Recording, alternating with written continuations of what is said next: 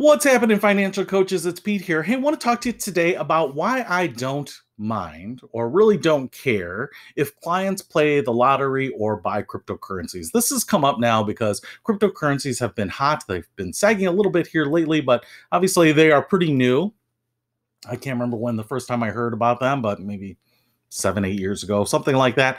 And obviously, they have become pretty material for a lot of people. Now, the reason I bring this up is because I was talking to a financial coach who actually fired their client because the client wanted to buy cryptocurrencies, and the financial coach thought that that was irresponsible and that they couldn't work with someone who was investing in cryptocurrencies, as the client was saying investing, and they know it's not investment, it's speculative, it's a gamble, it's a risk, it's like playing the lottery, and they just weren't aligned with this client. Now that's fine, and there could be some other things that are around that make sense why you aren't going to work with these types of people. But I thought it was kind of interesting because I don't really care if you play the lottery. I don't really care if you buy cryptos. I will raise my hand and say that I have both played the lottery and own cryptos, right? Cryptocurrencies. And the reality is I don't do either in a way that is particularly material to my long-term financial outlook.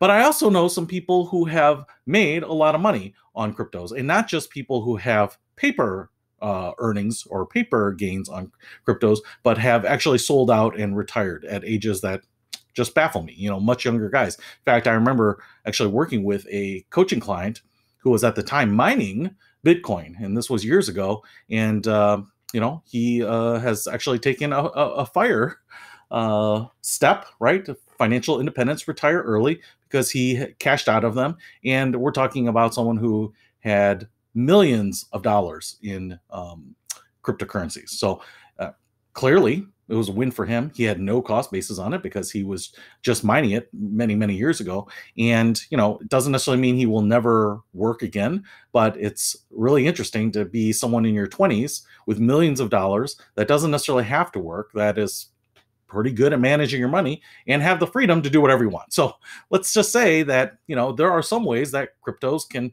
be really really powerful for you.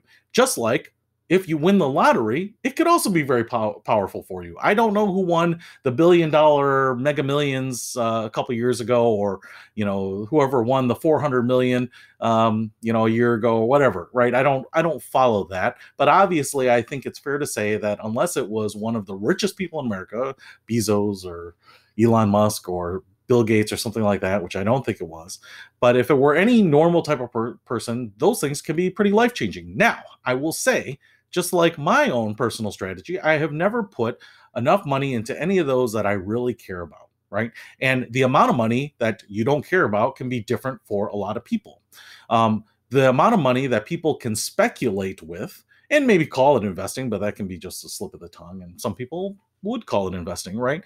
But the amount of money that people can put into what I call a satellite strategy, something that is outside of their core financial strategy, can be, a lot or a little, but it's really relative to what they are planning and what they need. All right. So, for example, if you are using your 401k as your retirement vehicle and you are maxing that out and putting some money into some other Roths or whatever it might be, right? And that is your core financial strategy. Why do I care if you buy luxury coffee once a week? Or why do I care if you buy a lottery ticket once a month? Or why do I care if you put $50 into cryptocurrencies, right? Because those are all satellite strategies to your core strategy. And as long as you aren't deviating from your core, as long as now you aren't getting tempted to say, hey, I'm doing some real estate investing here, and if it takes off, that's great. It's going to help me out.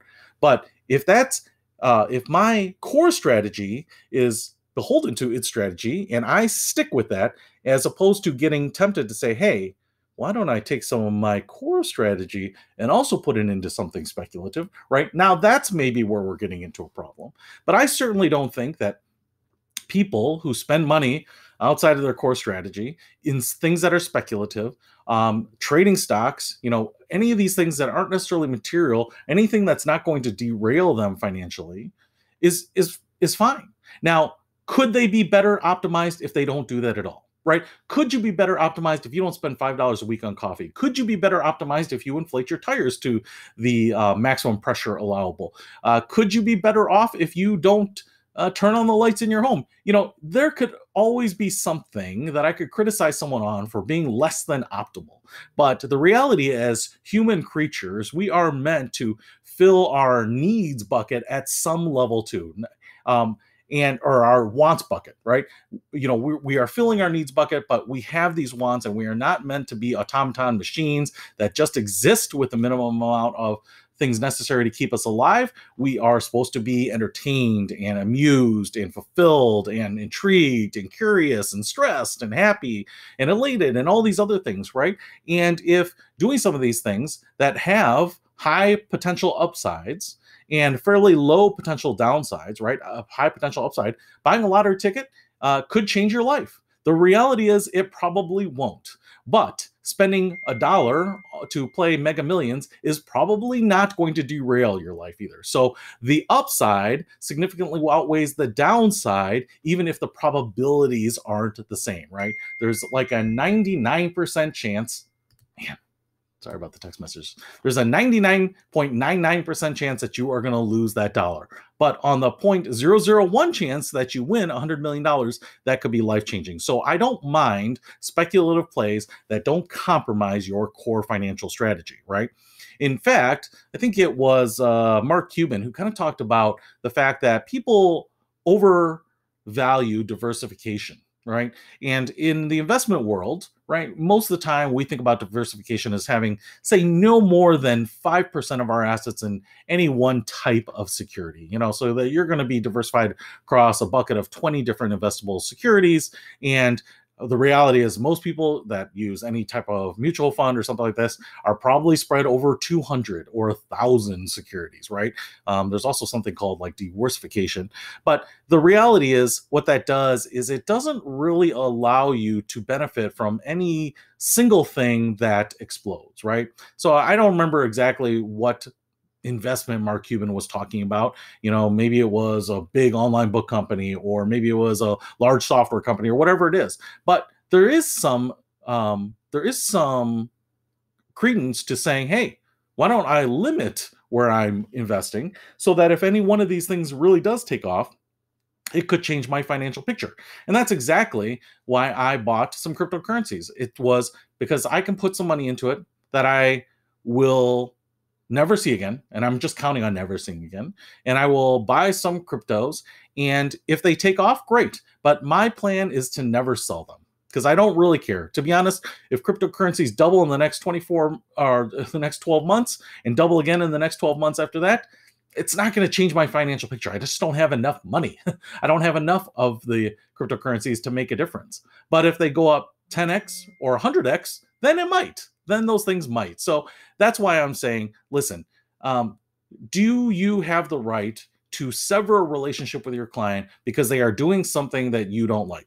Absolutely. Absolutely. And that doesn't have to just be a strategic or a tactical thing. That can be a philosophical thing. It can be a mismatch of culture and personalities. It can be anything, right? You can certainly do that. You might just not like the way they talk, and it's hard for you to understand them, and they can find someone else better that can communicate easier with them, right? So there are all sorts of reasons that you might want to move someone to someone else that's a better fit. But what I'm saying is, don't have necessarily a hard and fast rule because they buy luxury coffee, or they own a nice car, or they invested in cryptocurrencies, or buy a lottery ticket. Those aren't necessarily things that mean that person can't necessarily be financially successful, that don't have their financial picture, or a long-term financial picture, or a grand financial picture, or grand goals, or even, doesn't mean that they aren't on track for their financial goals, right? Now, it can be, and certainly doing any one of those things as their only strategy, as their core strategy, could be a big problem, and probably is a big problem. But for me, as a coach, if I hear that people buy lottery tickets or whatever it might be. And I've heard it before, and some people get very sheepish and meek about it because they think I am just going to blast them or chastise them or scold them for doing something that's silly because they know the probabilities too. Well, I'm not going to do that because I have done it myself. I have never won big on any of those. My lifestyle has been created 99.99% by basically the earned income that I make. But in the 0.001 chance that something small might make a meaningful difference to my life, I'm in those as well because you just never know. So for me, I don't really care as long as we can talk about that core financial strategy and we're all on board with that. So hopefully that helps. I will talk to you later. Bye.